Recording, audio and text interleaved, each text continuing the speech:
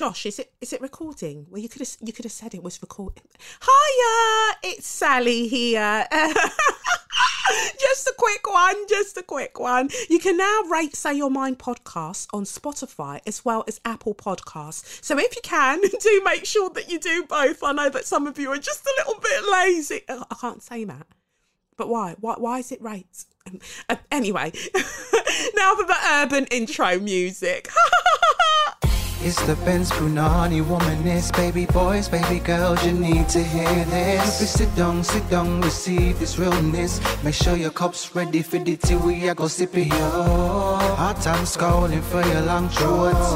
You might learn something you never know. Collect you fine, and she's one of a kind. Don't say you're mine, say you're mine. Hello, it's me. I was wondering, since you were running your mouth, you'd like to meet to go over everything. Now you're calling yourself a healer, but you ain't done much healing. Hello, can you hear me? I'm in central London thinking about how I'd clear out your teeth from a close distance between us. I'll don your dance this time. Your hair's receding from the sides, from the braids you've done 1,000 times. Don't tell me you're sorry, shouldn't have tried me to start. But when I'm done, you never run your mouth fast anymore. Oi! Oi! Oi! Grammy nominated, Grammy winning baby girl. Are you mad? Are you not? Are you crazy? Are you crazy? Man, oh my God. Oh my God. Come and give them the vocalization of the vocalizations. That has to be taken itself into, not just banger, but banger. Like that's what them man are calling it in France. Les bangers. Yeah? Boom. Woo! Honestly, I feel like every week I'm almost outdoing myself. Like, how did I do that? I hope that your eardrums are okay, because when I had to go there to go and meet my Jamaican queen Adele up in them notes, whoo! Thank God for a strong pelvic floor, because I would have weed a little. Them notes are high, fam. Anyway, welcome to another week of SYM, officially known as Say Your Mind, unofficially known as What? That's right, Suck Your Mum. And it is me, Kelechi, in a bumbucker place to be. I'm really, really glad to be recording another episode. I feel energized. I feel like a baby girl. I don't know, maybe because Venus is stationed direct, it's taken her beautiful foot off my neck. I just feel a bit better, a bit more clear in life. I was the host of the Black Stage showcase, the pole showcase last night, actually, that at the Albany Theatre, courtesy of Layla, aka Cutie Whippingham. She did a fantastic job, my Virgo baby girl. She did an incredible job of organising such an amazing event, and it was so great to see Black and POC pole performers, like, because a lot of like pole events, a lot of pole showcases, pole competitions, they tend to be so white, so white, and they'll swear up and down that, oh, it's just because we didn't know where to find the common no, there are Black there are non-white dancers everywhere, and somehow you lot are missing them. So for Layla to organise such an incredible event with in partnership with Nike, like, they gave us some cute shit, and they were really, really gracious. They were giving everybody like full tracksuits that had Black Stage pole on it, loving it, as well as Air Forces. Now, see me around in my Air Force One, big boy. Oh, big tune, Nelly, big up yourself. Well, that was the whole crew, wasn't it? What were they called? The Lunatics, or the They Saint Lunatics. The Saint Louis. You'll correct me anyway. But you know, Nelly and all of his boys. No matter what I do, all I think about is you. Oh, I think that pertains to this tarot today. Oh, anyway. So, an amazing event. Nike gave us all of these things. Air Force Ones, white Air Force Ones. But you lot know me. I can't take a white shoe. I've got one white pair of trainers, but the colorway is pink at the bottom. And again, that was gifted to me by Nike from another event. So I seem to like get free Nike shoes. But I was just like, you know, it doesn't sit well with me to wear white shoes.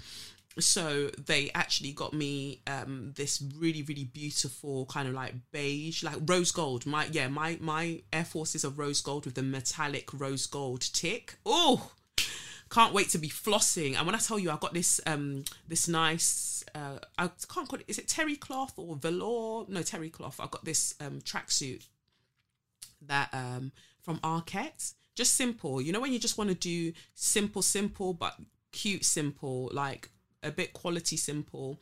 So I got that velour tracksuit, and now paired with my rose gold, because I was wearing it with my Bottega Veneta puddle shoes. They look like cutaway Wellington boots. My mum got me them for my birthday. It was a delayed birthday present. Let me turn this off. It was a delayed birthday present and or a belated birthday present. So she got me that, and I've been wearing it with that. But now that I've got the rose gold Air Forces, oi, man's going to be stepping up in at a place. But overall, just an amazing event from Layla. Beautiful performances. Love all the gifts that Nike gave us. Like only she could get Nike to like partner and do something so amazing. I've used amazing so many times, but honestly, it truly was. And I loved hosting. It was an honor to be part of her vision, and I'm looking forward to like the next one, because you know that was a sold out event at the Albany, so we need Layla to go even bigger, because she's very, very capable of doing so. So 2 slaps on Layla's chest. We haven't even reached Show Your Magnificence, but I just had to big her up. I've picked her up on the show numerous times, but you know, had to big that up.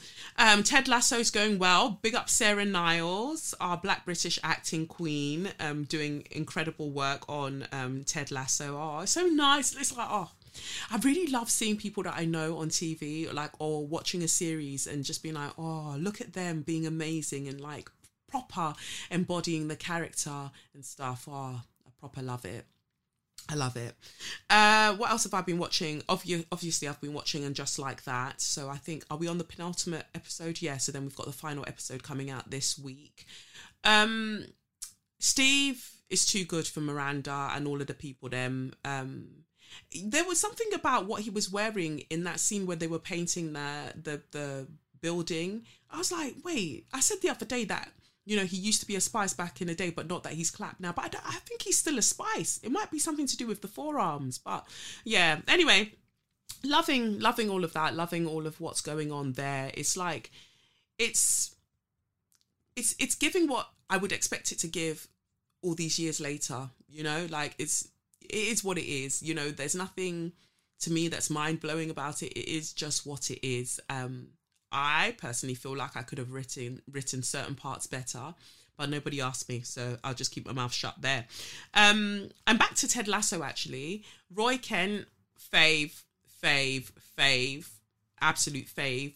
The black guy, is it Toby Jimmo? Toheeb, I think it's Toheeb Jimmo. I really like him. I think he's a good actor, and he's so cute. But Roy Kent, yeah, that's my fave. Just the character in and of itself, that's my fave. Like, can't go into why. I just think that he's great. Anyway, let's get to the tarot then for this week. So I just said, you know, Spirit, Wagwan, what do you want me to let the people know? Let's do it. And the cards that came out, we've got the King of Pentacles, we've got the Knight of Pentacles in reverse, we've got the King of Cups, and then we've got the Chariot in reverse. At the bottom of the deck, we've got the Judgment card. Very interesting for me, because it just is so, it's like knights, knights and kings. It very much feels like we're looking at men, but it might not be, but it just feels like that. For me, what comes through is that for some people, you're trying to make a choice between people. Let's put it that way. So there's the earth energy. There's somebody that's a bit more grounded, and there's somebody that is a bit more, I don't know, they're very into their feelings. And then you're sort of there in the middle as the Knight of Pentacles, like not really knowing where to go with your coin, not really, because you are a gift in and of yourself. And it's just like, where do I go with this abundance that I have? I don't really know. And so it feels like a choice between either people or places. So for some, it might be a case of like, do I choose the job that is going to be help me to be financially stable, or do I choose the job where like I feel more emotionally fulfilled? I don't get as much money, but it's something that fuels my creativity, makes me feel great. Like, do I do that? And it looks like one of them requires some kind of relocation, right? And yeah, so for some it's a choice between people, and for some it's a choice between places, and not quite knowing where to go from there. And that's why the Chariot is in reverse. There's no rush. There's a thing about life where we feel like everything must be boom, boom, boom. Like we have to know straight away. And life sometimes isn't about like getting the answers straight away, but rather like living into the questions. Like you discover so much more about yourself when you're just willing to kind of see what questions come up. And I just think that, especially for those of you who are like maybe dating, or maybe you're thinking about reconciling with somebody that maybe you parted with, things like that. Again, there is no rush. Time is a construct, right? And I think that it's more about finding experiences as opposed to finding quote unquote time. So giving yourself the space to just enjoy and see what is, as long as it makes sense to you and it's not harming anybody, you can just take your time, feel things out. You don't have to kind of like be rushing forward and zooming forward. Like see what opportunities come forward, and remember that you are also a gift. And you want to be where you can thrive. If you think about yourself like a plant, but obviously don't take me seriously on this because you all know that I'm a plant killer. But if you think about yourself as a plant, in which environment are you going to thrive, right? It's not just about looking cute and being there and then 3 weeks later you're wilting. Think about where in the long term you will thrive. But at the same time, again with plants, but again, take my word very, very loosely on this because I don't know a motherfucking thing. But the analogy that's coming to my mind is that like the same way that you might have a plant in the bedroom and you're like, oh, I think that it's going to do really well here because of the sunlight or whatever. And actually the plant doesn't like being there in the bedroom. So you move it somewhere else in the house and then it starts doing better there. Then maybe the seasons change. You're like, okay, it doesn't want to be there anymore. Let's find somewhere else. You have to be open to like being in different environments. Like no environment is constant. Like you might find that you need to be in different places, you need to be around different people at different times. So it is just one of those things that there's no rush to it. But Judgment card at the bottom of the deck is very much saying that at some point you are going to need to make a decision. You are definitely going to need to make a decision. No one's a dickhead out here. Like you are going to need to make a decision at some point, but there is no rush to that because you are still waking up to yourself. You're still waking up to who you are. The panoramic, the panna cotta has really made people think, a lot during lockdown about like, who am I? Like outside of all of these paradigms, like who am I? And so that is an exploration. If you imagine how many years you've been alive without really sitting very deeply into that question, you're going to need to give yourself a little bit of time to figure out what that question could be and what other sub questions kind of come up as a result of that. And just give yourself, ease up on yourself and just let things be as they are. Like life isn't just like black and white. Sometimes it's about existing in the grey, and we want things to be this or that, and we start forcing like these false binaries upon things rather than just understanding that life just kind of moves. It kind of moves and shifts, and we the beauty of life is that we move and shift with it.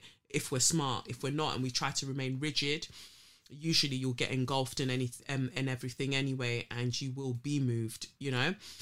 So yeah, that's that for the tarot. So this week in Share Your Magnificence is actually very it's very touching, it's very moving. So I would say take your time with it, because we do speak about loss.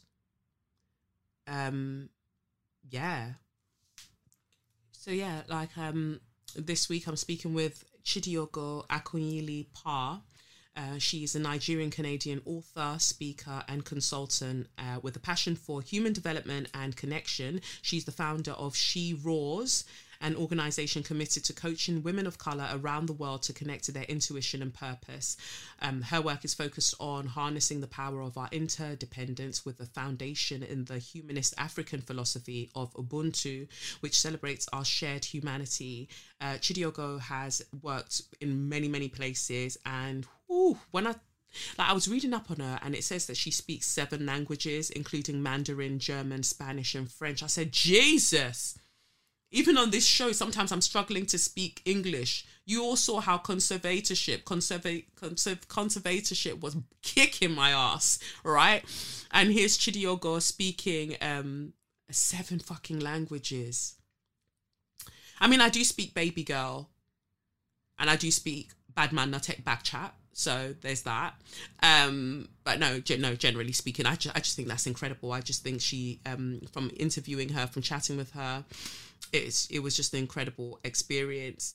But the reason I was speaking with her, although we don't have the book out officially in the UK, my attention was brought to her through our baby girl Annie, and Chidiogo has a book out now called I Am Because We Are, an African mother's fight for the soul of a nation. So the book is actually based, so it's a memoir, but it's an interesting memoir because the memoir is not about Chidiogo's life. It's actually about her mother's life, Dora. And her mother did amazing things in Nigeria, fighting, you know, the catastrophe that was like fake medication, fake food, expired food that was being like, you know, sold to the country's poorest people, and people were dying, you know, like people were dying, and like people just felt it was okay. And actually Dora, her sister, so Chidiogo's auntie, she was a diabetic, and she ended up dying because she got fake insulin. And this, when I read about that, that really struck a chord with me, because when my dad was ill, I kept sending money to Nigeria for them to get him his things, to kind of buy his medication. And I just didn't understand what was happening and why things weren't, you know, working. And while I feel like some people were just teething my money on one end, it's also being able to get the good quality medication that could have like helped him. But so it really, really struck a chord. But when I was absolutely finished was when I read about Chidiogo's dad being killed in November. Was it like last year? He was killed 2021, and he was a doctor in I think it was Anambra State. And so both her parents are gone, like from this physical realm, but both of them have done such incredible work and left such incredible energy here for people to take on and move forward with. And that energy, I feel like, is channeled through Chidiogo. So 2 slaps on your chest for doing what you do. But anyway, I'd like you to now listen to the conversation that I have with Chidiogo. And in there, we do a mini tarot as well. But yeah, do take it easy, because it's a beautiful conversation. But yeah, there is a lot there. And yeah, I'll catch you in a bit. Okay, are we going to do tarot? Oh, do you want to do tarot? Yeah. That's wonderful. Did you say that? I'll have it here. I mean, all my decks are by the window, so it's perfect. Cool. No, I'm so glad, that we get to chat today. Thank you for joining me on the podcast. I just love the work that you've been doing and what you've been putting out into the world. And I'm very much looking forward to being able to experience I Am Because We Are, which is your debut memoir. yeah, but the it's interesting in terms of memoirs because it's not the memoir about you; it's the memoir about your mother. Indeed, indeed. Yeah, and your mother, an incredible woman who, as you describe, her legacy. It's an individual that saw so many injustices, especially what happened to her sister, which kind of set the fire off within her even more to see change happen around her. So like an individual experience that then went on to inform, a collective experience. Is that how you would maybe describe it, or how would you describe it? I think that's a beautiful way of describing it, and thank you for having me. In many ways, it captures that title of "I am because we are," because it speaks to the I being interwoven into the we. So that individual experience is perhaps never individual. Her life story ripples through other people's via that individual experience. So everything is interconnected. And that's the wisdom of the African humanist philosophy of Ubuntu. I am because we are. Yeah. And it's an incredible thing to think about. We hear it around Christmas time across the diaspora, Ubuntu. And I don't think people really take it in. I don't think that they take into account, many people do, of course, throughout the decades and centuries, in fact. But, when we're thinking about the modern age, mainstream culture, we're not really taking on those narratives or absorbing them as much as we should about the fact that really the only way out of this is through. And we only go through together. It's not a portal that opens for just one of us. It's almost like a collective DNA that allows us all to go through together, but we can't leave anybody behind. And at the moment, I feel like a lot of people are stuck in the idea that no, I'm going through. I don't know what the rest of you man are doing, but I'm going through. And that's not what your mother Dora, that's not what was put forward. Not at all. On the contrary, right? Because the work she did was she became really known for battling fake drugs in Nigeria, not just fake drugs, fake foods. Think fake infant formula that is powder. Think fake insulin that killed her sister, antibiotics, the food you're eating expired, things that people were putting in their bodies and dying in millions, and just not knowing what was happening, but ultimately was that what people were consuming was not safe, and on the contrary. So she understood that life is precious and life has such potential, and that in it together is everyone counts. And we don't get to discard people for profit, for the I, for the individual personal goals, let alone for money. And this rejection of money over people was seen in all the different ways she works, and how she always said no to bribes, right? And different, and this is also how she got the job, because she returned money that didn't belong to her, because she always believed a value that was very strong from growing up in the village of the collective is greater than my own desires, and we must protect this value of integrity and truth, right? So in many ways, it's something that's found fundamental in how she was raised in her belief system, and in some ways in our collective belief system, but that's being eroded over time. And I think her story is reclaiming that for us, right? Because it's very easy for us to think of words like corruption in in African setting, but that's not who we were. This is a recent story. It's a recent African story, that of corruption and the decay that comes with it. And I think her story reclaims for us that it's not where we come from. And this was something she embodied fully and inspired so many. And it showed the values of living a life that is true to some of these truths shines through her life story and the impact she was able to have by being true and honest. Yeah, no, thank you. That's incredibly beautiful. From you as the almost like as a vessel that your mother's love was poured into, and then you go out to pour it into the rest of the world. It's sometimes I think about that the work we do should be able to live beyond us, whether it's through our children, and having a young son as well, or having a young child myself. Like you're thinking about the fact that you want the light to keep going even when you're physically not here. And we see that, like we see the light in you that your mother, that your parents brought through, and ancestors that come beyond, before that. And so we carry on that story, we carry on that light, even though other people want to dim it, snuff it out, take it out. Because, I know that the process of writing a book takes a while.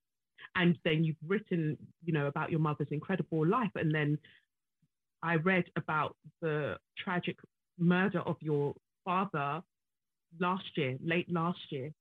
And it broke my heart, because it's just like the good, we remain hopeful. And it's like the people who persevere with good, with kind, with light, it's so painful for others to withstand. And, first and foremost, I want to offer my condolences. And, I read what you wrote about your dad, and yeah, it made me cry, because, having had my dad passed on, but, through illness and through an inability of the country really to be able to support men like him, even though they've given so much of their life throughout their life, But then reading about, that manifesting in such a violent manner regarding your father, I can't imagine how it feels for you. So in terms of loss and grief and mourning, how do you make space or invite hope in those moments where it feels like it just might be kind of trying to teeter away? It was interesting for me, and thank you so much for giving me just time to even reflect on some of what might come through. So when my father passed, I'll use that word, a lot of people are like, I can't, in a time when everybody was very open to receiving or hearing your anger and frustration, and perhaps just hear you give up on the country, that I was able to console others and speak from a place of an invitation to heal, in talking about, how the person who pulled the trigger is because something is broken in our system, in us, that causes the young man, whoever he might be, to commit such an atrocity against an elder, for what, probably money somehow, that he's paid to do that. So it's just, and I think this is something I learned from my parents, hope. And if you read my mother's story, to take it back to her, she went through so much tragedy in her own life. Lost her parents through the Biafra War, lived through that, lost her sister through fake drugs, all of this at a young age. And then the war, her family lost everything, and her father had worked really hard to build up an empire for himself. He lost it all. They were homeless at some point. And she never gave up. And she went through also some personal challenges in her life beyond that, some deep pain and hurt and mourning, never gave up. So in some ways, to your point on what we bequeath our children, I think, and I know that's something that my parents gave me, is that gift of knowing that when we don't have to give up, even when things get and feel like it's easier to do just that. And, the Christian part of my mom would bring up Job, that's her favorite passage. And if you don't know about Job, this man was tempted to deny God and all manners of awful things happened to him, and he never gave up. Is that the right? It's Job, right? Yeah, that's Job. Yeah, that's Job. Yeah, yeah. Okay, thank you. And Like, is Job all the these one that went in the tragedies. whale? Is Job the one that parted the sea? No. It's correct. Yeah. Right. So there is already those teachings that things can get really awful, and in our case, it got really bad, and I spoke to him the day before, and he was killed on my birthday, and it was senseless, and it was awful. But I think that invites me even more so, and I hope us all to not just go into hope, but go into active hope. Yeah. Right? It's like something can activated in me. We need to do more. We can't just keep having these table conversations on how awful things are. Like, what am I doing? And this book is part of my stepping in, and all the ways that I'm showing up is just because all of us are needed to challenge this status quo of the old leadership that just does not serve us, and all the old ways and the old narratives that don't serve the story that is wanting to be born of not just a new Nigeria, because many speak to when Nigeria wakes up, like when the giant like stands up, the continent, is on the move. So I think Nigeria has a really special role in the awakening that is I feel is needed. And I think by extension, the continent of Africa being this cradle of civilization, of humanity, with such a rich history of our shared humanity, going back to that word Ubuntu, I believe that Africa coming into herself is going to be the healing that the world as a whole needs. Yeah. So we matter that much. And I believe that my father's death in some ways has been a wake-up call to many who might have been a little bit just apathetic, if that's a word in this moment. But it did something to people. And I hope and I trust that at the very least, his death was not in vain. Amen. Amen. And I see that just through you. I just think that, people throw around so many different words, formidable. And when I was, reading up on you and getting really excited to be in conversation with you, I thought about that word, but I thought about the being formidable with a strength in love, because as I said, reading your writing, as reading what happened to your father, I could feel my throat trying to close up. And then I got to the bit where you said, the man who pulled the trigger is because we are.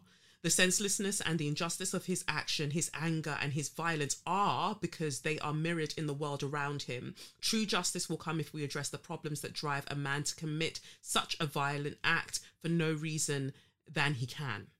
And the insight that you have there is extraordinary, but to me, it's the love that insists on permeating through those words. That is what got me, and it just allowed for something in me to open. That even in the midst of grief, what we are doing is that we are understanding our interconnectedness with other human beings. And I think that yes, you one would say rightfully, you would feel anger, you would feel all of these things that almost detach us, disconnects us from what is happening. But what you did was you've taken us into actually no.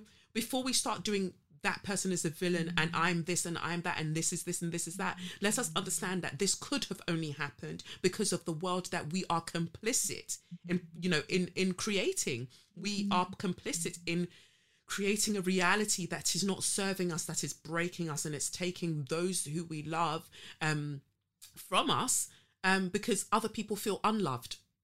And where do we go? But you leave us with that, as you say, about hope. But it's an active hope. It's none of this like, oh well, thoughts and prayers. No, thoughts and prayers. And come on, let's get to moving. Let's get to working. And so I thank you. I thank you for that. And just thank you for being. And for holding so much within you.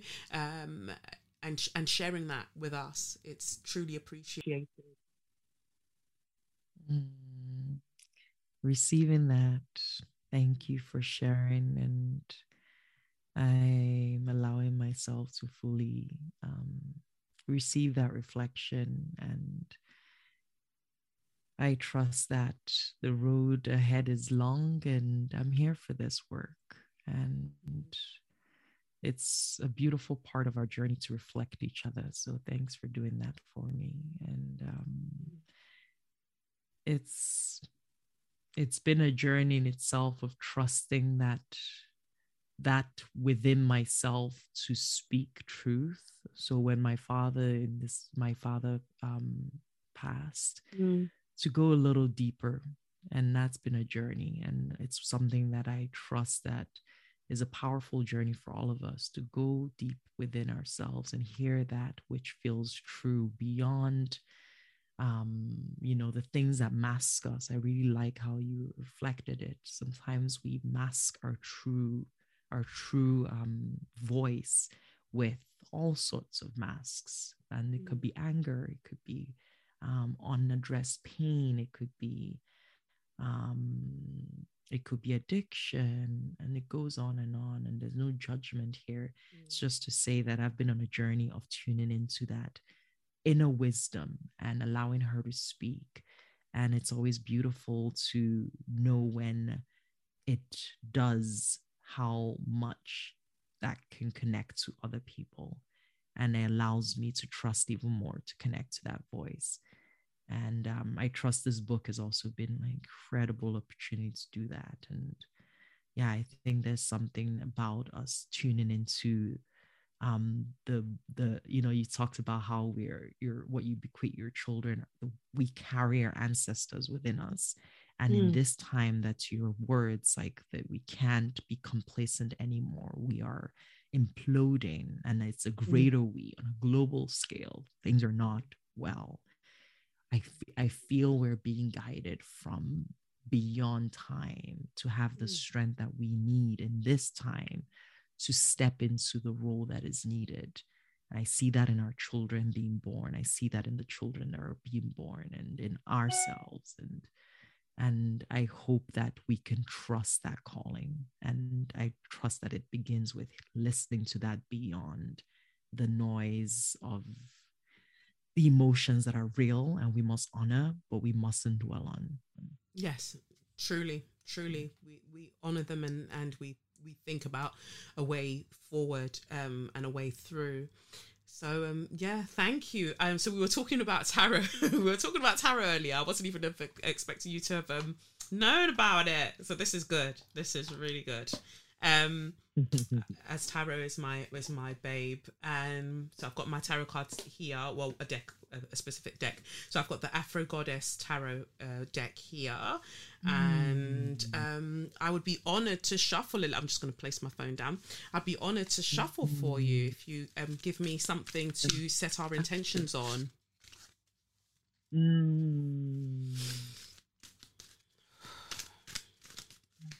I would love to. The intention is what is needed to be heard, that it might come through. What is needed to be heard. Okay. Spirit. Oh, okay. Let's see what we've got here. Oh. Okay. Just getting more cards.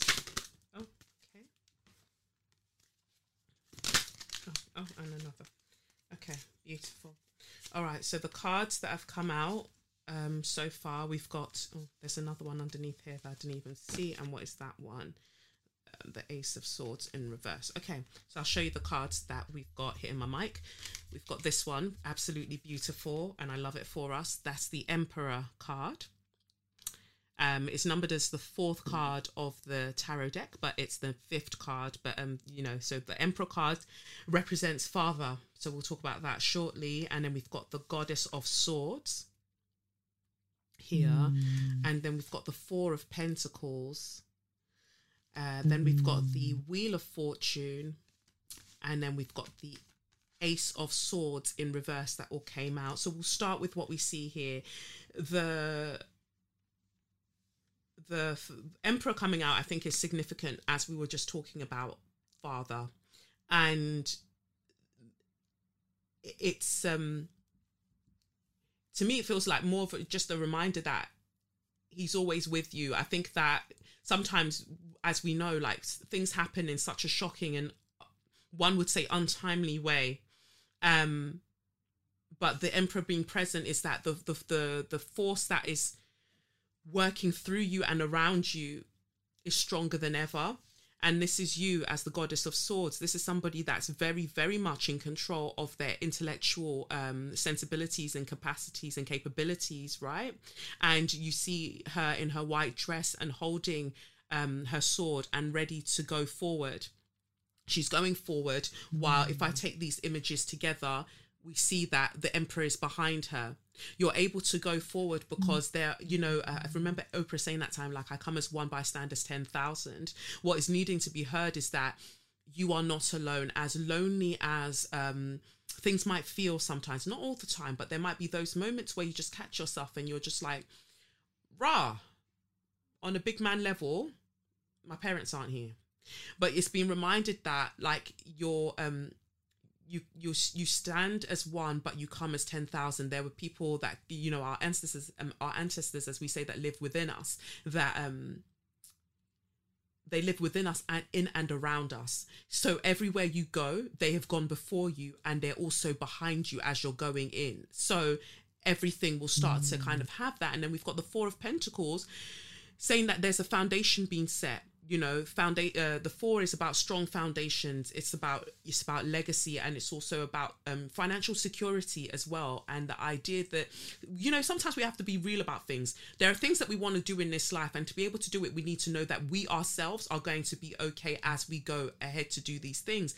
And so this is that reminder that, yes, everything that you require materially will be provided onto you, and that would allow for, and that's a message for all of us, really, because I feel like I'm getting dragged. It's the idea that everything that we require will be provided to us as we go on this journey that we have chosen. Before we entered into this particular reality, when we existed in that space where time and as we know it does not exist, right?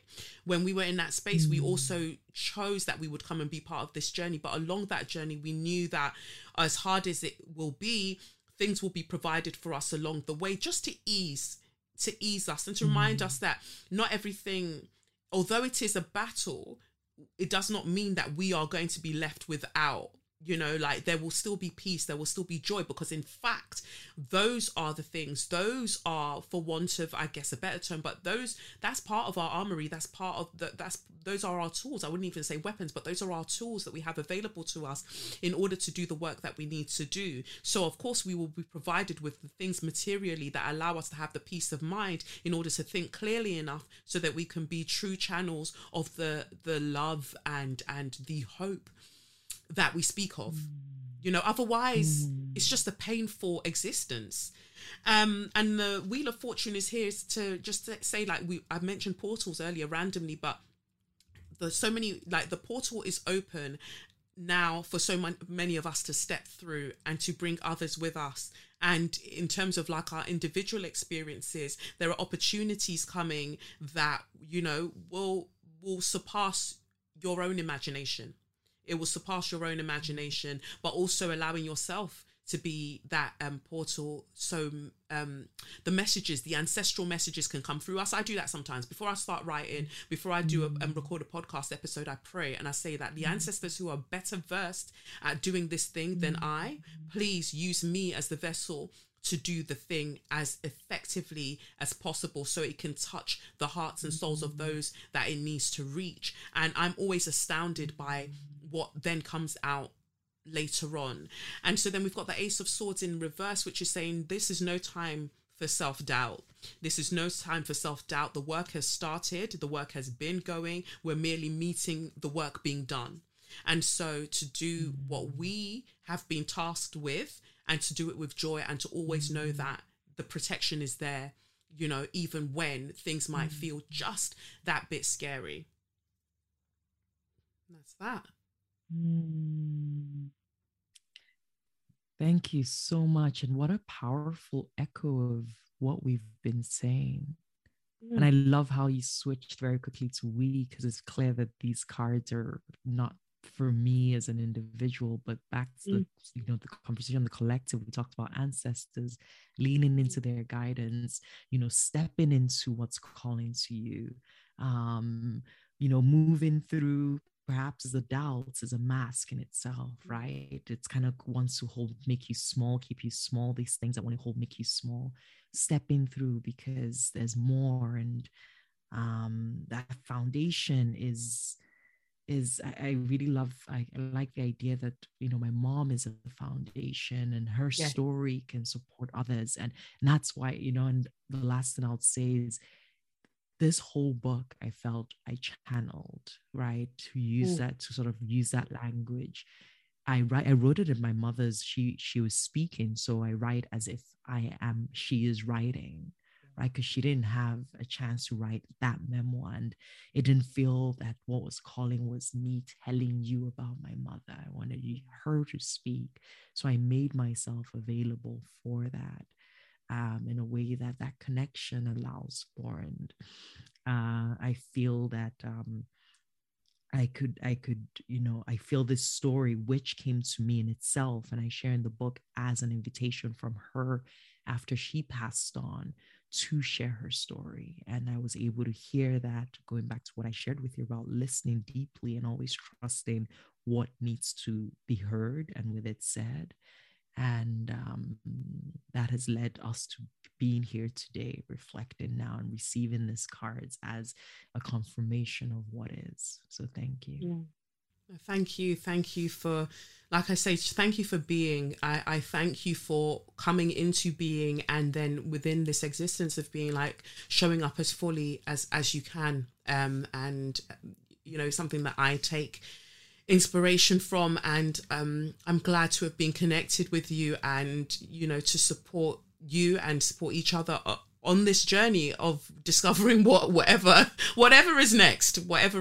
We go forward, and I feel like we go forward with love, having met another person who I feel like we're doing what we need to do. Love the sound of that. Yes. Some support, the together, the unity, the strength in numbers, the 1,000 Buddhas, different ways to speak to needing each other, being stronger together, building on each other, and flowering in oneness. And messing up my metaphors, but the point is I am such a believer. I embrace it all. I love it. So on a practical level, I know that we in the UK we don't have your edition out yet, but we can still order on Amazon, right? Correct. You do have access to it on Amazon.co.uk. Yeah, we have access to it there. So that's where I'm directing the listeners to, because I know that usually we get a UK publisher that's also doing the things over here. So I hope that fingers crossed, that'll be in due course. But for now, everybody, just imagine the incredible conversation that Chidiogo and I've just had. Like there's so much more for you to experience through her writing. So get on, wherever you need to get on to, and go and get this book. And I'll provide a link in the show notes as well from retailers that I found where you can go and get it if you don't want to do the whole Amazon pizzazz. Like you can go other places as well. So I'll hook you up with that. But thank you so much for joining me today. It's been an absolute honor, and I'm just thankful for you. Thank you so much. Oh, thank you, Dalu Kilichi. I am grateful and so blessed by this meeting. Woo! So I hope you enjoyed that. I'll put in the show notes, I will put the link that Chidiogo provided for where you can get the book, where you can buy I Am Because We Are. So let's support the thing. I don't know when a British publisher is going to be picking it up, but that doesn't mean we can't buy it and really like live, experience Dora's life as it's told, as it's channeled by her daughter Chidiogo. I think that, it's just it's a beautifully haunting kind of thread of existence. it really, really moves me. Really, really moves me. So thank you, Chidiogo, for being a guest and for chatting with me. It was really brilliant to talk to you. And I look forward to connecting more and deepening the conversations. That's how I feel about that. So yeah, I really appreciated having that conversation, and big up yourself, Annie, for knowing the things that I like. Anyway, let me big up the first of this week's show sponsors, who are We Are Wild, and then we'll get on to So You Mad. Wild is the UK's #1 natural deodorant company that focuses on performance, sustainability and style. Utilising the power of nature, they've created an effective, long-lasting deodorant that is free of aluminium and parabens, while still being cruelty-free and vegan. They've got a really cool, stylish applicator that you put your deodorant in, because they can, it gets sent out to you. It's made from durable aluminium and consumer recycled plastic to ensure it lasts for years and not months.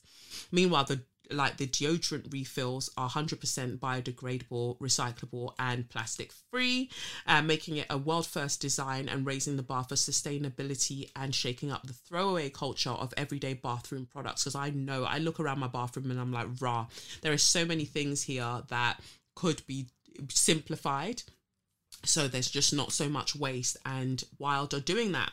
So Wild offers a wide range of scintillating scents such as fresh cotton, sea salt, coconut dreams, which I really like, mint and eucalyptus, jasmine and mandarin blossom, sandalwood and patchouli, and orange and neroli. So there are loads of scents to choose from, and there are different colours for the case colours as well.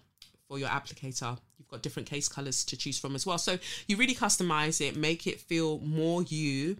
I encourage you to make, I know that the majority of the people that listen to this show, I know that your armpits aren't frowsy, but for those of you who maybe need to kind of really think about persisting in unfrowsy armpits for 2022, I would recommend that you try them out, because they're doing good things for the environment. So anyway, for the listeners, you get an exclusive 20% off your first Wild deodorant purchase on their website, which is wearewild.com. There's free shipping in the UK with 100% satisfaction guarantee. So use the code STRAWS20 at checkout. So that's all one word, STRAWS20. You can use that on wearewild.com. So go wild today and get yourself this natural refillable deodorant that genuinely works. You can order by going to wearewild.com. You'll get your 20% off your first order when you use your code STRAWS20 at checkout. That's it. Let's get to So You Mad. So the first story that caught my eye for So You Mad this week is about Marion Hall. That is it Pastor Marion Hall or Minister Marion Hall, known to a lot of us as the Queen of Dancehall, Lady Saw, but ex-Queen of Dancehall now, I guess, because she's given her life to Christ. And that's fine. I've mentioned her on the show before, how much I love her. I think that she's one of the greatest artists, full stop, regardless of genre. Lady Saw is incredible, absolutely incredible. Anyway, Marion Hall, as we are now referring to her, said four women of dancehall, including Ishona, are racing to hell. She said that they're going to hell. She says Spice is greedy and played out, that Shensia is beautiful but is nowhere. Jada, as in Jada Kingdom, is weak, and so, there's a YouTube video where she's dragging all of them, and I'm just how are you hating from outside of the club? It's not even a case of you can't get in. You said you didn't want to be in the club no more. How do you... Nah. You know how people tell on themselves, yeah? You said that you've given your life to Christ, that you don't want to, you don't want to know no more. I don't want to be a bad girl no more. Ooh. I think I found a God I can give my life for. No more. Now whining in the club. Drop it down low, split in the middle. Sorry, anyway. That's not an actual song. That was just my flow of consciousness. But no, I just think that, how do you know that they're doing these things? How do you know that Jada Kingdom is weak? I don't think that she is.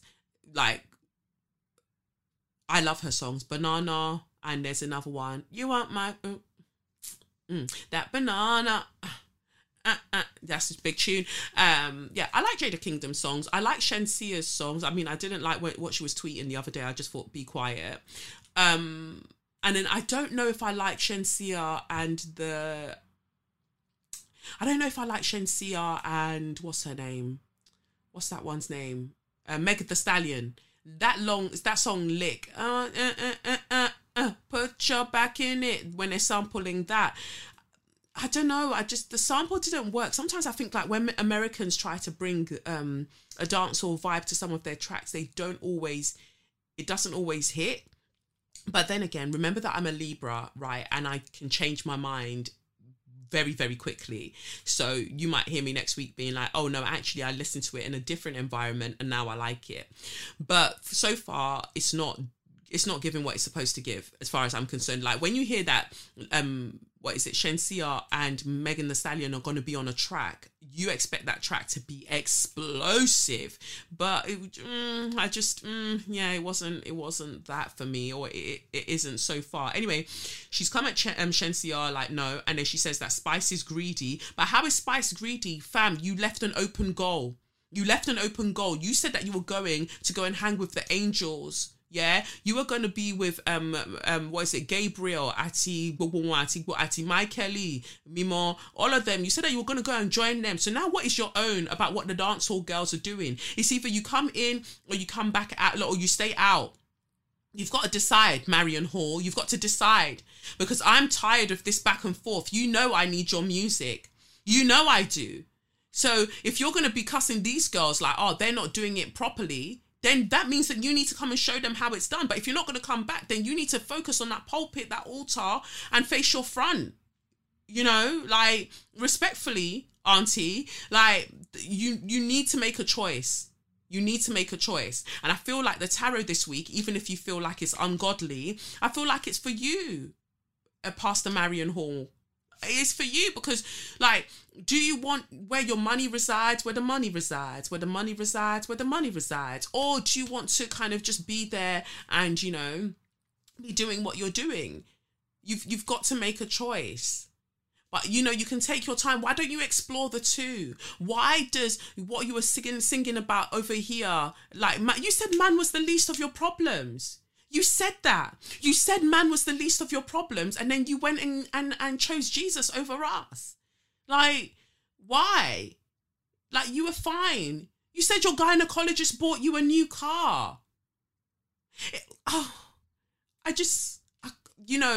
hurts my feelings. I think that you should explore the kind of overlap, as if it was some kind of Venn diagram. Explore the overlap of Christ and Tanapery, of brucking it down for the Lord. Like, why can't that be a thing? You know, like, God resides in us as us, right? That's what that Eat, Pray, Love woman said, didn't it? That she gleaned from one of the, teachers as she was like traipsing around the world eating ice cream. But she says God resides in us as us. That's what I got from that. Now, God would not have given you the sickening lyrical talent that you have for you to now be like, oh no, it's sinful for me to be able to bad up the people them in this way. No, because there is something there, and I just don't know why we can't have both. I don't know why we have to create these false binaries that it's either you're godly or you're this. No, like, I can be godly and still drop a very, very sick split in the middle. Yeah, like, just, oh God, it's just upsetting me and my spiritual homegirls, truly. But then it goes on further to say, that Minister Marion Hall has hinted that she will be pursuing publishing rights of which she was allegedly cheated during her dancehall heydays as Lady Saw. According to the crowned queen of dancehall, all these monies will be put into her ministry to carry out the work of the Lord as they are rightfully due unto her. Now, I don't dispute that. Get your money, but isn't it part of the teachings that that kind of money, if exactly my point, if dancehall and them things there was so bad, if your persona as Lady Saw was so bad, right, you shouldn't be taking any money from that, because in your new life, basically that money is quote unquote tainted, right? So you shouldn't be touching that money. But if you're going to touch that money, I expect a single. If you go and Minister Marion Hall, auntie, if you go and touch that money, I better get a sickening tune. Because I agree with you, like, not to the extent of what you said, because I have made, like, you know, I have made some great dance routines to the songs that these other girls have been giving, but nobody does it like you. So if you're going to be talking smack about these girls, you have to come and show them how it's done. And if you're going to take that money, again, you're going to have to come and take that money with chest and give us a track. Because I'm so done. All I need is one album. And then you can do what you want. But you can't, me personally, you can't go and have the money if you're not going to come and give me big tunes. I mean, either way, the money is yours. Like, in actual fact, you can have the money, really. But I'm just saying that if you're really dead set on this route of like, this is this and this is that, then actually you shouldn't take the money, because the money is fruit from a poison tree, basically. So, yeah. And staying on the music vibe, Adonis, who is Drake's son, that he had, you know, a son that he conceived with some French woman, can't remember her name. Anyway, Drake put up a video a few nights ago where he's talking to his son. He's so beautiful. He just looks like a little cherub with his like blonde curly hair. So yeah, he was talking to his son and he was just like, oh, teach me something in French or something. Or they were talking about, oh, will you be bigger than daddy someday? And, you know, little boys were like, yeah, I'm going to be bigger than you someday or whatever. And he said something like, oh, tell me in French or whatever. I think the boy, Adonis, asked whether to explain it in French.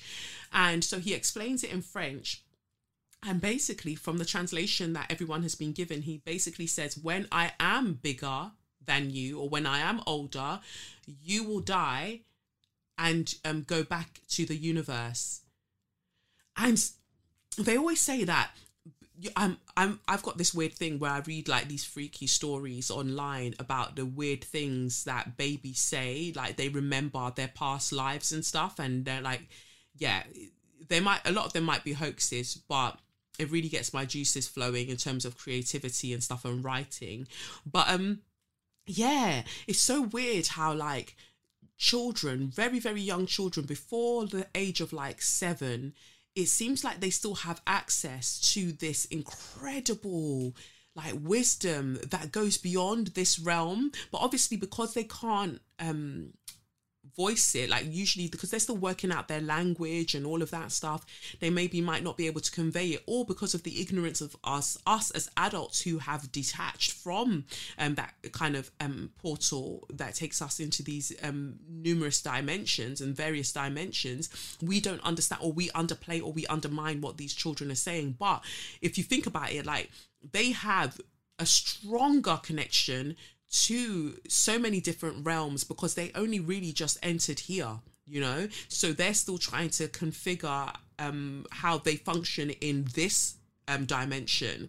So, you know, that's me on my woo-woo shit, right? And so when Adonis said that, I thought, yeah, it's a very simple concept, like, but you're asking me if I'll be bigger than you and what will happen when I'm bigger than you and blah, blah, blah, blah, blah. But the fact of the matter is that when I am bigger than you at some point, you will die and go and be one with the universe again. And, it was so beautiful. It was so profoundly simple and beautiful that it broke my heart, because like I'm constantly these days, I'm in this zone where I'm very aware, I'm hyper aware that I'm alive. I can't explain it. I've said this to you lot before. I'm still struggling to articulate it. But I have this sensation where I'm very acutely aware of being alive, but being alive particularly in this experience and trying to take in what this experience is. It's a weird space to be in. Like, it just means that there are some things that I do not give a fuck about, and other things that I feel more deeply drawn to. And yeah, I just feel like I'm coming away from being so integrated into the kind of agreed behaviors that we're meant to kind of be performing within this society, because I'm like, it's stupid. It's really stupid. I don't want to do it. It's stupid because it's not stupid because, oh, I'm of a higher intelligence than anybody else. No, it's stupid because it means that we can't live as ourselves. Like, we can't be vulnerable. We can't show ourselves as we truly are. Like, we can't show our hearts. And so if we're not able to show our hearts, then what's the fucking point of doing any of it, right? And so when he said that, I just thought, like, right, that is it. Because the more I think about being so acutely aware of being alive in this experience, I also think, so where's next? Like, where do I go to next? After being here, where do I go to next? And then what is that experience? You know? And so when I heard that translation, or when I saw that translation, I thought, but that's it. You go back to being one with everything, but then what happens when this is no longer this? Do you get me? Like, you're listening to this right now, and then you look around your surroundings. Like, what happens beyond this? You know?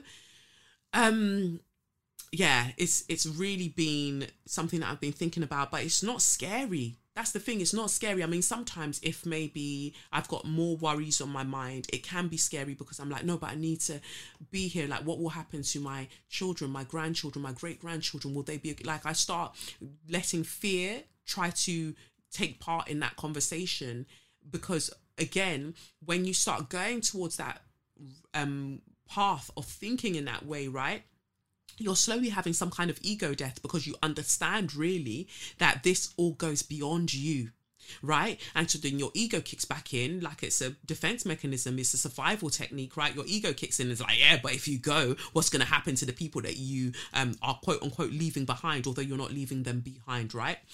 Then you start thinking, oh my God, yeah. But actually, no, because they are also part of this experience.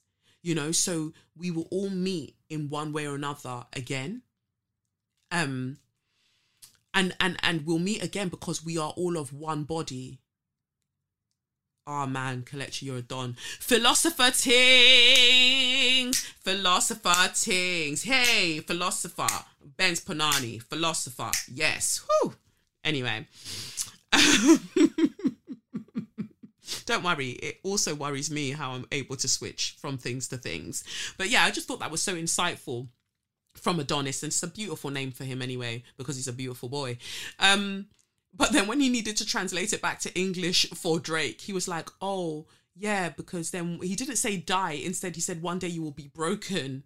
And I thought whether he didn't know the translation or wanted to soften the blow for his dad, but then I thought about that. Even the choice of choosing broken instead of die, right, is the fact that we do break open, right? We do break open because this physical body is a shell for this expansive, force that is our souls, right? And so when you do, transition and you go on to the next realm, it is as if your body breaks open so your soul can then come into its full expanse.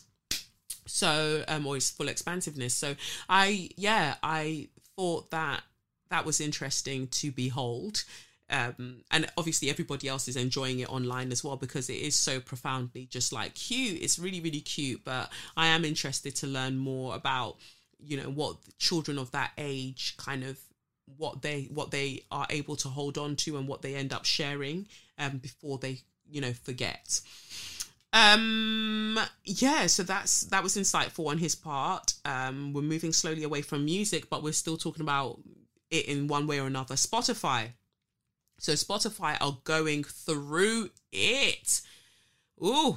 Oh, and thank you, by the way, for all of you that have been reviewing and rating the podcast. I really appreciate that. But yeah, anyway, Spotify have been going through it. Why? Because of Joe Rogan. Now, the thing is, I see this name around all of the time, but I've got to admit to you, I don't actually know who Joe Rogan is. Like, you know, like when you're in a certain space, like podcasting, you're doing this, you're doing that, everyone's like, oh my God. But you know, like Joe Rogan, he got like the biggest contract with Spotify, like exclusive deal and da-da-da-da. And I get it, like I hear it, but it doesn't move me to know more about him because I just instinctively know that he's not for me. So anyway, people are pulling their songs, they're pulling all sorts off Spotify because Spotify refuses to acknowledge that Joe Rogan is saying some wild things on his podcast. Is it the Joe Rogan Experience? They've lost, Spotify have lost more than $2 billion in market value following all of this controversy. And I think that it's actually going to get worse because at the time of recording, I think Brene Brown is also pulling her work, her podcast, and all of the things that she's done. Some of the things that she's done, she's planning to pull it off Spotify as well while they're supporting this fuckery. So from what I read, it says Spotify has lost more than $2 billion in market value after Neil Young removed his music from the streaming giant to protest vaccine misinformation being shared on Joe Rogan's podcast. Young announced he'd be pulling his music off the streaming service last week. He said Spotify was spreading false information about COVID-19 vaccines by supporting anti-vax podcasts like the Joe Rogan Experience. He said, I'm doing this because Spotify is spreading false information about vaccines, potentially causing death to those who believe the disinformation being spread by them. They can have Rogan or Young, not both. Spotify chose Rogan. They were like, we're not getting rid of whatever it is that he said. Spotify shares dropped by 6% from January 26th to 28th after Young pulled his music from the platform. The streaming service had already seen its stock prices drop since the start of 2022, reporting 25% decrease in share values as of January 25th. A broader market upturn on Friday saw Spotify stocks recover slightly at $172.98 per share, but that was before Joni Mitchell announced that she'd also be removing her music from the platform. She said, irresponsible people are spreading lies that are costing people their lives. I stand in solidarity with Neil Young and the global scientific and medical communities on this issue. Others in the music industry have also weighed in on the debate, with Catherine Mayer, the widow of Gang of Four's Andy Gill, criticising Spotify for platforming anti-vax sentiments. Rival streaming services, Tidal and Apple Music, are also expressed support for Young, but of course you lot would, because you didn't get Joe Rogan's podcast. And took the opportunity to promote his music on their platforms. However, some backed Spotify for hosting Rogan's show, including Disturbed's frontman David Draymond, who applauded it for not capitulating to the mob. It's not the first time Spotify has been criticised for Rogan's content. Earlier this month, 270 scientists wrote a letter to the platform over the podcast host's dangerous COVID-19 misinformation. They cited a December episode of the show in which Rogan interviewed medical doctor Robert Malone, who claimed Americans were being hypnotised into wearing masks and getting vaccinated. They said, by allowing the propagation of false and societally harmful assertions, Spotify is enabling its hosted media to damage public trust in scientific research and sow doubt in the credibility of data-driven guidance offered by medical professionals. Now, this is the thing. Me personally, you lot can do what you want. You want to get vaccinated, you don't want to get vaccinated, that's your personal problem. That's your personal, prerogative. You do it when you want to do it. But I feel like in the hysteria, some people are missing certain points. They're missing certain things. Like when we're talking about medical staff or NHS staff need to get the COVID vaccine because or they'll be fired from their jobs. But remember that if you know anything about being an NHS professional, there are other vaccines that you need to get them too, for the sole purpose that you are protected against some of the, well, quite a lot of the diseases that you might interact with within the hospital space. So they're not forcing you to get it as this sort of like authoritarian fuckery. It's because there's more protection for you in theory if you were to interact with that disease or with that virus. The same way like my mum needs to go and get this BCG, rare, Hep C, Hep T, whatever they call them things there. They need to go and get all of them vaccines because then we know that you are safe when you are doing your job. So when people are like, oh, they're forcing the NHS professionals to get the vaccine or they're going to lose their job. Yeah, but that was a term of your employment. So actually, like, let's be clear on things. Like, you can say like, oh, you don't want to get this, but be clear on what you are saying. You knew that was part of the terms of your employment because you've had to do it prior to that. You've had to get other vaccines, right? So the day-to-day person that's like, I don't want to do it. Again, like I said, that's your business, right? But I just think in certain situations, we need to be clear on what the narrative is because I don't think enough information is being provided about or context is being provided about these things.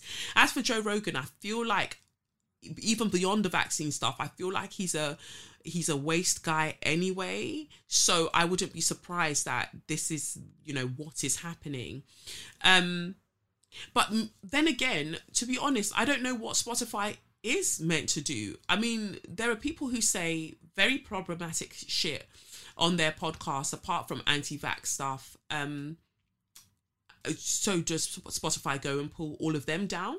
I mean, in my mind, I would say yes, but then like, yeah, it just gets really complex. I would love to hear your thoughts on it, but I do feel like it gets really complex where, are we saying that they pulled that episode down or does he have to edit and take out those bits where he said those things? Like, what are we saying? And then what are people allowed to say on their platforms?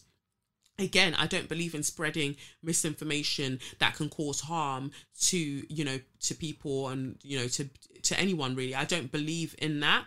But I just feel like from their corporation's perspective, like that will set a precedent for what goes on to happen with other people's podcasts, So I'm just not quick to judge. I basically said all of this to say I don't know. I rarely have the answer, but I'm definitely saying that in this case, I don't actually have the answer. I'm just thinking out loud. You got fucked right where you are. Yeah, I don't know what the answer is. I'm just, thinking out loud and letting you know. But I'd love to hear your views on it because it is a complex one. And I'm just trying not to rush to judgment on any side of the argument, but what we can be sure of is my vibe check says I don't like Joe Rogan, so that's that. And it's also the fact of like for them to get his podcast exclusively, right? What do people find so interesting about him that Spotify would pay so much for him? Anyway, like they paid so much to have this exclusive podcast with him. They're thinking about their investment, and all of that stuff. So they're not going to be quick to criticize him. They're not going to be quick to try and get on his case because they put a lot of money into getting him. So yeah, it's all very higgy and it's all very Hagar. Then the next story that I saw that I thought was really funny was about Jamie Oliver. RIP to a lot of his restaurants. So Jamie Oliver has reportedly revealed that he employs cultural appropriation specialists to check his recipes to avoid potential insensitivities. You know what? I love that for him. I'm going to read more into it, but I love that for him because after he made that jollof rice that he put peas and carrots and all sorts into it and people flogged him on the net, I think that is what you should do. You should go and research recipes and not commit sacrilege when you're making people's recipes. Don't just go and add any shit that you like just because you want it in there. If you're going to make their food, you make their food. And if you're going to add shit, keep it to yourself. Don't come and post it. Keep it to yourself because it just gets very offensive, basically. You can't call it jollof rice and it's looking like paella. Anyway, it says here, TV chef Jamie Oliver has come under fire in the past for products such as punchy jerk rice. Oh, I forgot about that one. God. And a recipe for jollof rice. And he's not the only one, with Gordon Ramsay, Nigella Lawson, and even Marks and Spencer also having faced criticism over their versions of traditional dishes. The TV chef was asked about the issue of foreign cuisines and cultural appropriation in a new interview with the this newspaper's culture, the Sunday Times culture segment. In 2018, Oliver was forced to defend the name of his punchy jerk rice, claiming it highlighted his culinary inspiration after he got dragged by Dawn Butler. In 2014, he came under fire for his interpretation of West African dish jollof rice.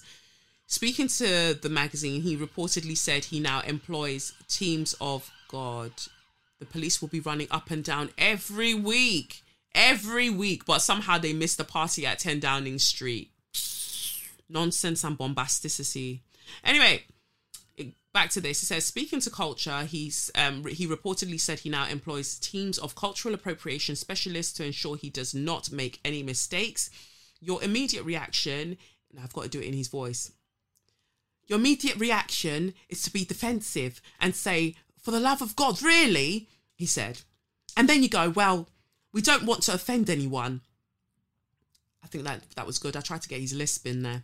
Anyway, Oliver also said his 2012 Empire roast chicken recipe would not be acceptable today. The 46-year-old father of 5 who rose to fame as the Naked Chef in the late 90s and went on to launch numerous cookbooks and several TV shows is not the only famous cookery star or a major brand to have been accused of cultural appropriation. In 2019, Gordon Ramsay's Pan-Asian restaurant Lucky Cat in London's exclusive Mayfair was criticised by a food critic, while earlier that year, Marks and Spencer was accused of cultural appropriation after it released a vegan wrap labelled as biryani. In 2017, Nigella Lawson was mocked by Italians after sharing a recipe for spaghetti carbonara using the non-traditional ingredient of cream. I mean, I think it's fair to get dragged if you're making other people's foods and you're making it like a mad person with no home training. Leave the food alone unless you're going to honour it and make it the way that it's meant to be made. And another conversation, well, the main conversation that we need to be having here when we are talking about cultural appropriation is that the people who are of these cultures rarely get to make the same amount of money that you make from stealing their things or from appropriating their things, even if it's not necessarily stealing. But you're appropriating their things and then you're making more money than them. Yours is not authentic because you always miss things out. You just do. And it's not in you. It's not in you like that to make it the way that they make it. Every Tom, Dick and Harry is now making buffalo wings up and down Borough Market, Maltby Street Market, wherever you go, everybody is making buffalo wings this or this and that. But let me tell you, none of you lot's food's seasoned. None of you lot's food is seasoned. Your onion rings are dry. Everything is just tasteless, but everybody's trying a thing. Like, if it's not for you, it's not for you, fam. So, like, I just think, like, let everybody get themselves in order. This one saying that they can't jerk. This one saying this one, oh, God. White people will come to something, they put their twist on it, and then they start making lots of money. But nothing will ever top the originators of that, of those specific culinary kind of histories, making their food the way that they make their food.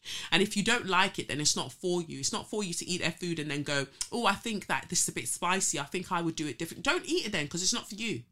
Just leave it alone. Leave it alone. So I'm glad that he's he's employed people to help him know whether the fuckery that he's doing is an actual fuckery. I hope that they're being paid well. And yeah, I think that it is honest to say, sometimes when you do get criticised, the first thing you think is to be defensive and be like, no, but I didn't mean it in this way. And then you look at it and you're like, okay, I fucked up. Let me go and do better next time. So I hope he does do better. And then maybe he can have some of his restaurants back. The last story on So You Mad this week, Cardi B, I'm going to mention her later on, I think, as well. Cardi B won her libel case against one YouTuber. I think her name is Tasha K. Cardi B and Tasha K. Whew, the alphabet is fighting. Just bringing that story up here. Let's see what it says. Yeah, Cardi B. Just bringing it up here. Oh, yeah. So Tasha K, who the person that the case was against, she tweeted about the verdict saying that my husband, attorneys and I fought really hard. I want to thank them for their long hours and sleepless nights. Winos, it's only up from here. See y'all in a few days. Back to work. Okay. Cardi B claimed a blogger made up harmful lies about her on the internet. And yeah, she won her libel case against Tasha K, who she sued for posting videos where she alleged, amongst other things, that Cardi B was a prostitute who dabbled in drugs and contracted STIs. After a week-plus long trial, Tasha was found liable on 3 separate claims and ordered to pay Cardi $1.25 million in general damages and $250,000 for medical expenses. Cardi B called BS on Tasha, suing her back in 2019 when the blogger refused to take down the damaging posts. Cardi B even went on the witness stand during the trial and testified that she was suicidal. Oh God, that she was suicidal during this period as a direct result of Tasha's stories. That clearly made an impact with the jurors, and they ruled in her favour. The judge said any potential punitive damages Tasha might owe Cardi will be determined in a future hearing. So these are just like, oh, then she might owe even more money. But I think that this is important. I think that this is really, really important because people are going to need to learn one way or another to stop spreading lies about other people on the internet and anywhere really. They need to learn. And from what I understand, Cardi actually offered to go through mediation. It's not like she wanted to bad up the woman for her money, because more than likely Tasha K ain't got them kind of pee. Woo, Kelechi, you're hilarious. She hasn't got that kind of money. She hasn't got that kind of bread. She hasn't. But the thing is, if you're mad, I will show you that I'm madder. I remember like years ago, well, not years ago, but I remember episodes ago when I said to you, like sometimes can I not now say decision? The decision comes down to, is it a court thing or is it a clerk thing? Are we going to fight about it? Are we going to meet up and fight? Or are we going to meet each other in court? We're going to have to choose one, because there has to be a consequence. There has to be consequences to the things that people are doing to others. So I think Cardi's a Libra sun as well. I could be mistaken, but we have similar, we have some bits in our charts that are similar from what I understand. Yokari told me this. Or is it me and Nicki Minaj? Nicki Lewinsky. Yeah, well, you can see that there's similarities in our vibes anyway. Queen Radio, but then no, I'm not going to say that. Oh, gosh, me too, I would have been seeing libel case. But actually that he was convicted of that. So anyway, yeah, so what I'm saying is, like, is it a court thing or is it a clerk thing? Because you can't be chatting shit about people on the internet, whether you think like, oh, it's okay because they're celebrities, and you're spreading lies. Like there's nothing to substantiate what you've just said, but you're saying it anyhow because you think that nothing's going to happen to you. And Cardi was like offering her mediation, where it's just like, I just want you to take the fucking post down. And she didn't want that because she thought she was a bad girl. She thought that, nothing was going to happen to her. Now you owe 1.25 million plus 250k in damages. Like, your children's children will be paying that off, like, all because you wanted to chat shit and look like a bad man on the internet. And that's why I made the song today, Your Hairline's Receding from the Sides. Hello, it's me. I was wondering that if you'd like to meet to go over, because sometimes I listen to that song and I hear what Adele is saying, but my mind has changed the lyrics and I'm hearing what I'm hearing. And sometimes you need to serenade the people that you're going to fuck up. You need to serenade them with a young song and be like, this is what's going to happen. And it's the same one with the Fantasia one. When I see you, ooh, 'cause you're always on my mind and I'm gonna be right on time. When I see you, Batman. When I see you, Pussyclot. Like, honestly, not ready. So I'm glad that Cardi B won that case, because when I get my money up, I know that there's a statute of limitations for certain things, but let me tell you now. Yeah, let me tell you about a bad man like Oluwafunmilayo. Let me see nonsense, because sometimes I see nonsense and I'm like, this is a blatant lie against a baby girl, but I can't be asked. money that I should be using for nursery, I'll now be using to chase you up and down in the court. Even if I'm likely to win, more than likely to win, I do not have the time or energy to be doing them things with you. And there are other things that I need to use like my material resources for. I'm not going to be doing that with you. But let me tell you, when my disposable income goes up, I will be a menace. Every day dropping a different pantsuit as I step up in that court, because I'm like, this motherfucker is going down. Give me your house. Give me your house. When you decided to write that bullshit about me, you should have considered that you needed a house to live in. Give me your house immediately. Those car keys, hand them over. Hand them over now. I don't care. I don't care that you'll have nowhere to sleep or eat. I don't care, because you should have thought about that before you let your envy of me get the better of you. So big up yourself, Cardi B. Like twice in a row I've had to mention you. But you know, when you're doing well, you're doing well. Please don't come and disgrace somebody now that I've told you that you're doing well. Okay. So yeah, well, that's that. Anyway, let me finish up with So You Mad and big up the second of this week's show sponsors, who are BetterHelp, and we'll get to Straw of the Week, aka Suck Your Mum. This podcast is sponsored by BetterHelp Online Therapy. BetterHelp is great. I talk about them a lot on this show. This month, we're discussing some of the stigmas around mental health. So, for example, some people think you should wait until things are unbearable before you go to therapy, but that isn't the case. You know, it's not true at all. Therapy is a tool to utilize before things get worse, because then you have the tools to be able to use. Like, why do you want to wait till your house is all broke down before you're like, oh, you know what, maybe I should have done this. Maybe I should have been, maintaining it and doing the upkeep all along. And that's what I feel like our minds are like that. Sometimes it's like a house, and you have to check in the rooms, make sure everything's good, make sure that it's getting sunlight, that you're addressing things, that you look at the rooms you haven't been into in a while, make sure it's not dusty, filled with cobwebs and that, and make sure that it's inviting for you, and it feels comfortable for you to reside in. Like, you want to be able to be there within your mind and know that you feel okay. So obviously there's another myth, like therapy is for crazy people. That's what some people think, but therapy doesn't mean something is wrong, quote unquote, with you. It means that you recognize that all humans have emotions, and we need to learn to control them, not to avoid them. So BetterHelp is a customized online therapy that offers video, phone, and even live chat sessions with your therapist. So you don't have to see anyone on camera if you don't want to. You don't have to go into some dega waiting room. It's much more affordable than in-person therapy, and you can be matched with a therapist in under 48 hours. So give it a try, and you'll see why 2 million people have used BetterHelp online. And I feel like if you do as well, maybe you won't be writing nonsense about Cardi B online that's going to get you sued. So consider that. Like I said, this podcast is sponsored by BetterHelp, and Say Your Mind listeners get 10% off their first month at betterhelp.com/yourmind. That's betterhelp.com/yourmind. So go and get yourself involved. All right. Let's get to Straw of the Week, aka Suck Your Mum. Ooh, all right, so I've got letters. Let's start with this one.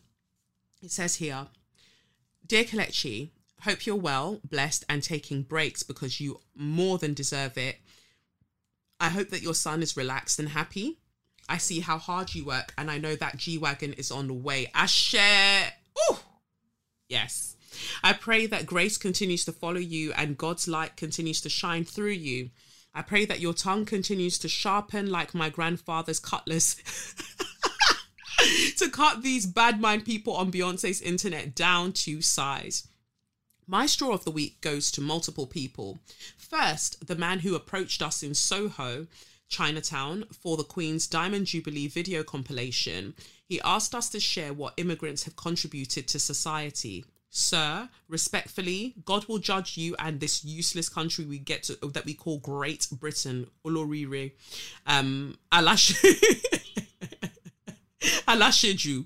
Alailojuti. Oshi. Yes. All correct.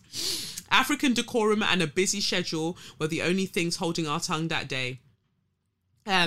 Second, the people at my workplace and around the world that take the fucking piss with Africa. I'm so fucking tired of being the butt of the joke in every situation. I had a colleague complain for 10 minutes straight about how dirty the African side of Peckham was and that she only liked the place where the white people were living, and turned around and said, I'm only joking, hashtag Black Lives Matter. This person is old enough to be my mother, by the way.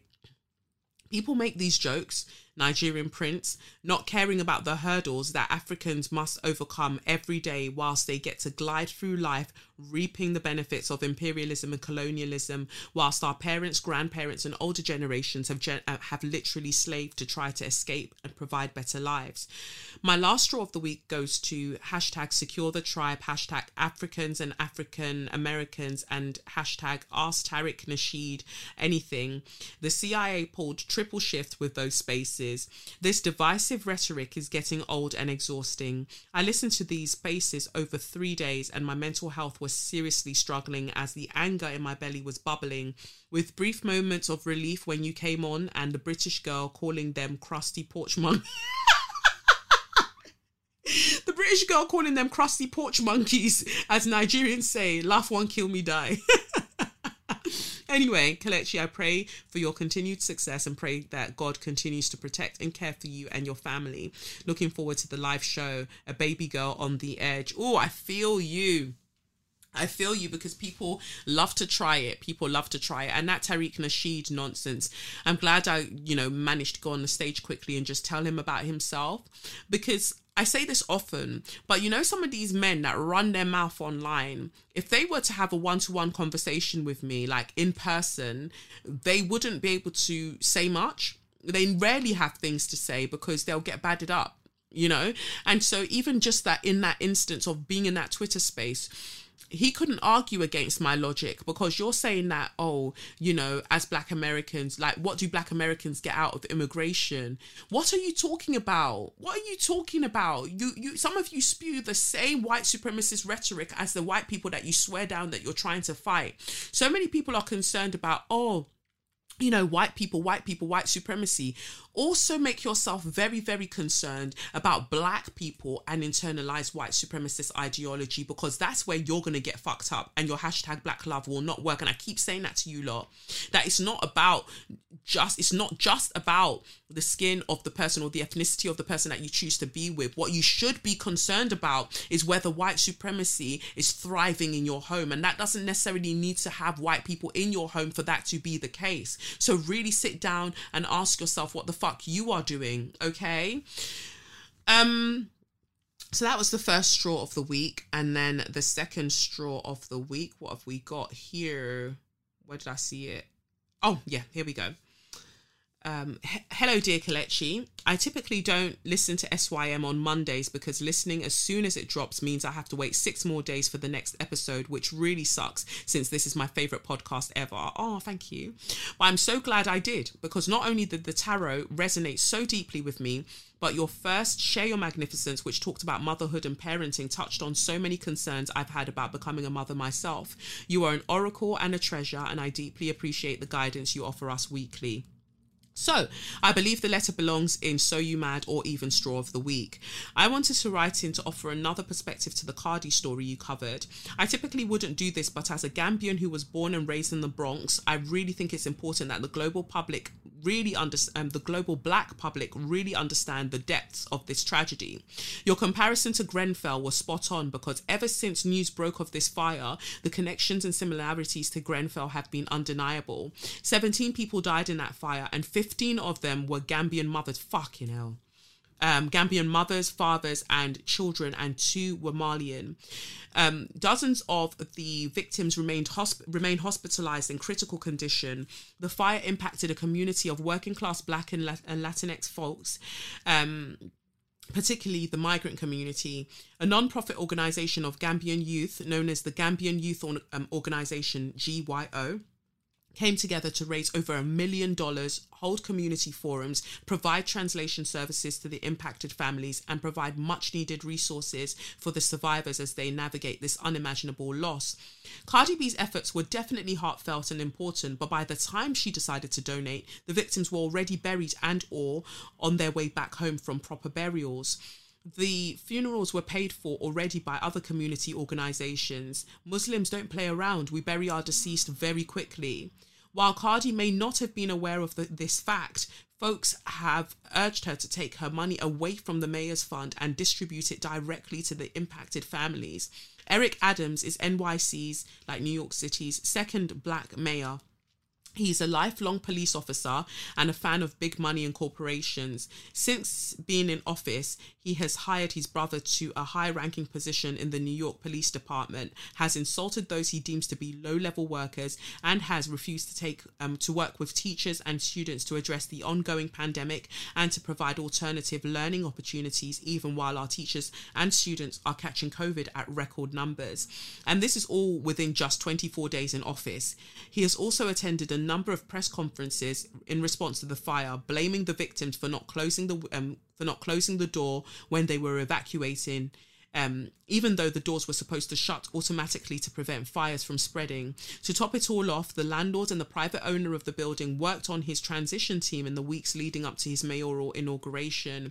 New Yorkers do not fuck with Eric Adams. Eric Adams shouldn't be soliciting donations to his mayoral fund to address the needs of these families, not in the wealthiest city in the United States. He decided to create a fund only after GYO fundraised $1 million, and his funds aren't going to the families. The funds will go directly into business and groups he deems worthy, and then those groups will help out the families. It's all straight bullshit. Now, back to the fire.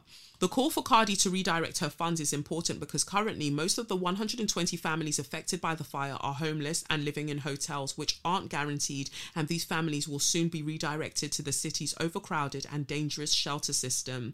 Many people lost everything and are too traumatized to return to the building. In one of the richest cities in the world, our mayor and the owners of the buildings are refusing to utilise the many empty buildings that are sitting idly around to house these families, and have instead spent the past 2 weeks blaming them for these systemic failures. Had these families lived in another wealthier zip code, this would never have happened. The call for accountability is loud and clear. The fight will be a long one, but we cannot allow the mayor, other elected officials and mass media to shift the narrative on this story. I really apologise for the length. Thank you for even speaking about this tragedy on the podcast. Deeply appreciate you and all that you do. Thank you so much. Thank you so much for sending that in, because it's so important that we get, I'm always saying it. This is why I ask you lot, like, send your things in, because I'll go and find these stories and sometimes I find the surface story. So I'm glad that now we have even more information about Eric Adams and his complex self, fucking pussy clut, dickhead. Like you say, the similarities to Grenfell is startling, and it just goes to show the contempt that authorities have for poor people and for working class people. It's disgusting. And again, a celebrity like Cardi, who's just like, oh, I want to help and I want to go through quote unquote official means, feels like, oh yeah, I would just do it through the city. But actually, as you say, no, it should be going to the grassroots organizations that were doing the work anyway, and not to this glorified police officer who's basically an op, and people don't want him there. So thank you for clarifying that, and definitely a straw can go out to Eric and his dickhead self, and for the mass media for shifting the narrative away from the, just the kind of like white supremacist kind of violence of it all. Like, you lot will suffer because you are poor and you live in this building and it's your fault that you burnt in a fire. It's your fault that you're injured. That's gaslighting. That's fucking horrible. So yeah, thank you so much for sharing that. And then my final straw, surprise, surprise, goes out to the Met Police. So it says here, Met Police apologises to woman for sexist and derogatory language in strip search. The Metropolitan Police have apologised and paid compensation to an academic for sexist, derogatory and unacceptable language used by officers about her when she was strip searched.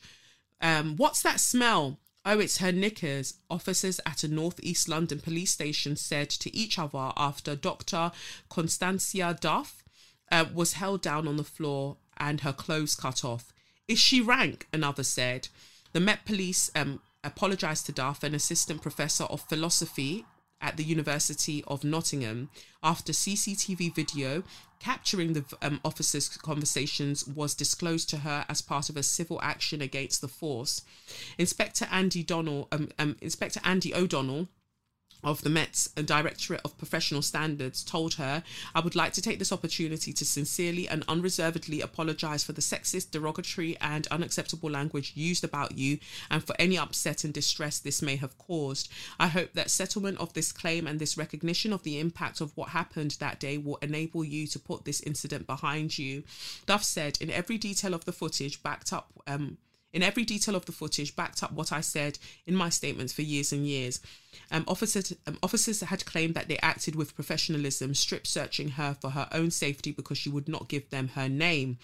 There was such a barrage of misinformation that they put out that I actually, even though I was there and I knew that it was false, I had almost started to doubt myself, she said. And that is what gaslighting is, audience members.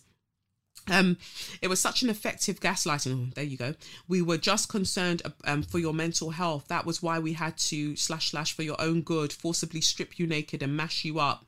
It was so obviously not what they were doing at the time. They were doing it as punishment. They were doing it as intimidation. They wanted to soften me up and get my details.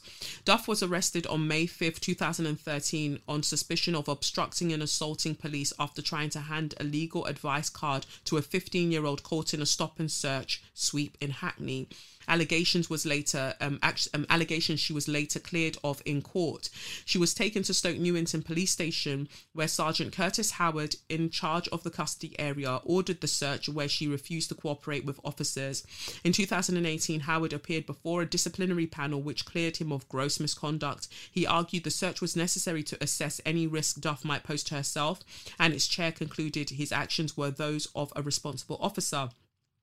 The CCTV footage now obtained by Duff of the police station custody area on the day she was searched shows Howard telling officers to show her resistance is futile and to search her by any means necessary. Treat her like a terrorist, he says. I don't care.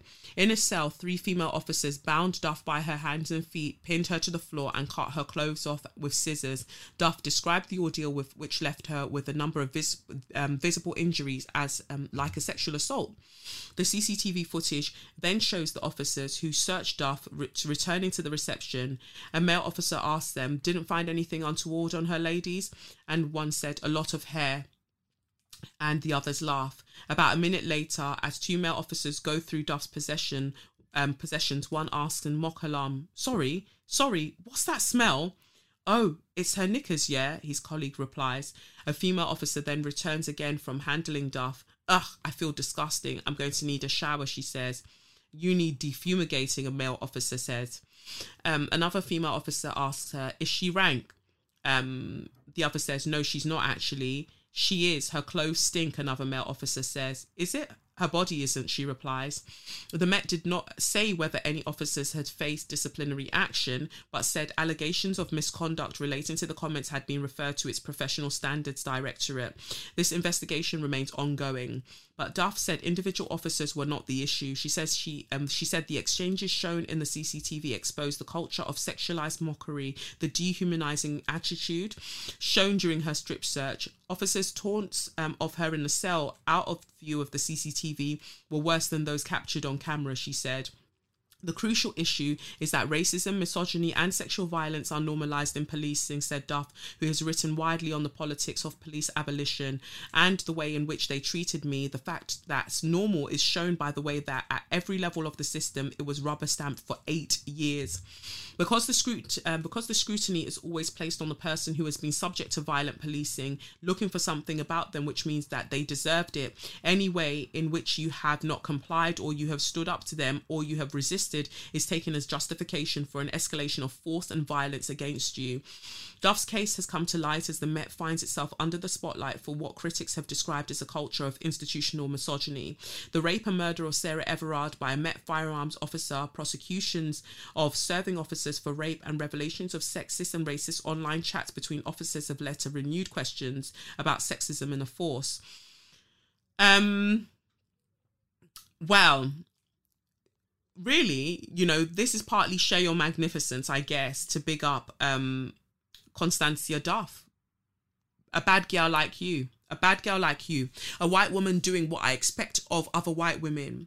She was walking past. I don't know the race of the person that they were stopping and searching, but the fact that they were stopping and searching them, and she was just like, here's my card if you need any legal advice or you need any advice or support. Or she was giving them a card that of somebody that should be able to help them, I imagine. But anyway, I just think that that's great. I would love for more white women to intervene. I mean, now that you realize how dangerous the police are, the majority of you are now realizing, I hope that you then think about other people who have been harmed and taunted and tormented by them for decades. You consider that now and you're like, oh, you know, the more of us that say something together and draw attention to it, that will be better. But this was 8 years ago. They really tried to play with a bad girl. They really tried to play with a baby girl and take her. They took Constancia, took her to the cell, and look at how, like, people say, one person said, because I'm on TikTok now and I'm making my little videos, one pussy clerk commented and said that the reason the Met Police is the way it is because Cressida Dick is a diversity hire. And I'm like, you're a fool, because no matter whether it's man, woman, cat, dog, whoever is put in these position or in these positions, they're merely a mask for the demon that is white supremacist patriarchy. Like, anyone can be in the role, the same way that these female officers were told by the custody officer or wherever the fuck, or the custody officer on duty to go in and show her that resistance is futile. He told other women to go and torment another woman, and them, like dickheads, went and did it. So when you're telling me about, oh, well, I entered the force because I wanted to be the change that people needed, this is what happens.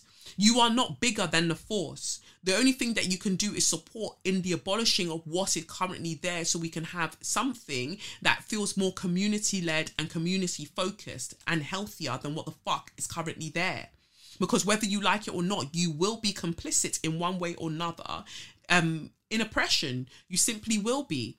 And then they're talking about her closing that way. Like, bless you for being able to, you know, get hold of the CCTV footage, because surely, yeah, of course they would have to have the footage. I'm surprised that it didn't miraculously disappear, but it's good that they were able to provide it and they were caught on camera. And it's the way that these officers lie. He said, oh no, my officers acted the way that they should have acted. I'm glad that you got yourself a bad man lawyer and found out that no, they didn't. Give us the tape now so we can see what really happened. And now all of a sudden it's like, oh yeah, oh well. And then you're seeing what he said himself. No, it's a straw for everybody in that situation, a straw for everyone, a straw for all the liars, a straw for all of the people who are complicit in racism and misogyny and ableism and all the phobias, transphobia, homophobia, all of that, like all of the bigotry. Fuck you all. Because now that you're seeing what's happened to this white woman, I hope you understand that there is worse that's happening to people who are non-white. I hope you understand. And every week people are like, oh, but Kelechi's not all police. Okay, but it seems like it's a lot of police. So where do we go from here? You know, where do we go from here? Ooh, straw for them. Anyway, that's that for this week's episode of SYM, I guess. Yeah, I think that's it. We've covered pretty much everything. Remember that the tickets, I should have said it at the top of the show, but tickets are now on sale for the live show on April 2nd. That's Saturday, April 2nd. I hope that you managed to get your tickets, because the tickets go on sale at 10 a.m. Monday, 31st of January. I'm very excited, very much looking forward to it. I know that it's going to come around like that. Need to think about my outfits, because you know I love to serve a look. So yeah, I hope that will be the case. There will be a meet and greet, I think, with the patrons at 6, I imagine. Someone's banging upstairs. I don't know what the hell's going on. But there'll be a meet and greet with the patrons at 6, I think. And then doors open at 6:30 officially for everybody else with their tickets. And the show will then begin soon after. Oh, can't wait. Another live show. Yeah, well, anyway. As always, you can follow me on @Kolechnikov or @SayYourMindPod. I will put the link to Chidiogo Akunyili's book. You can get that. I'll put that in the show notes as well.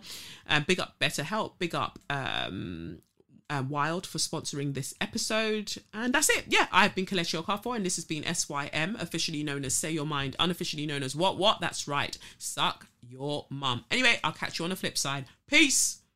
It's the Benz Brunani womanist. Baby boys, baby girls, you need to hear this. If you sit down, receive this realness. Make sure your cup's ready for the tea, we are go sip it, yo. Hot time scrolling for your long throats. You might learn something you never know. Collect you fine, and she's one of a kind. Don't say you mine, say you mine.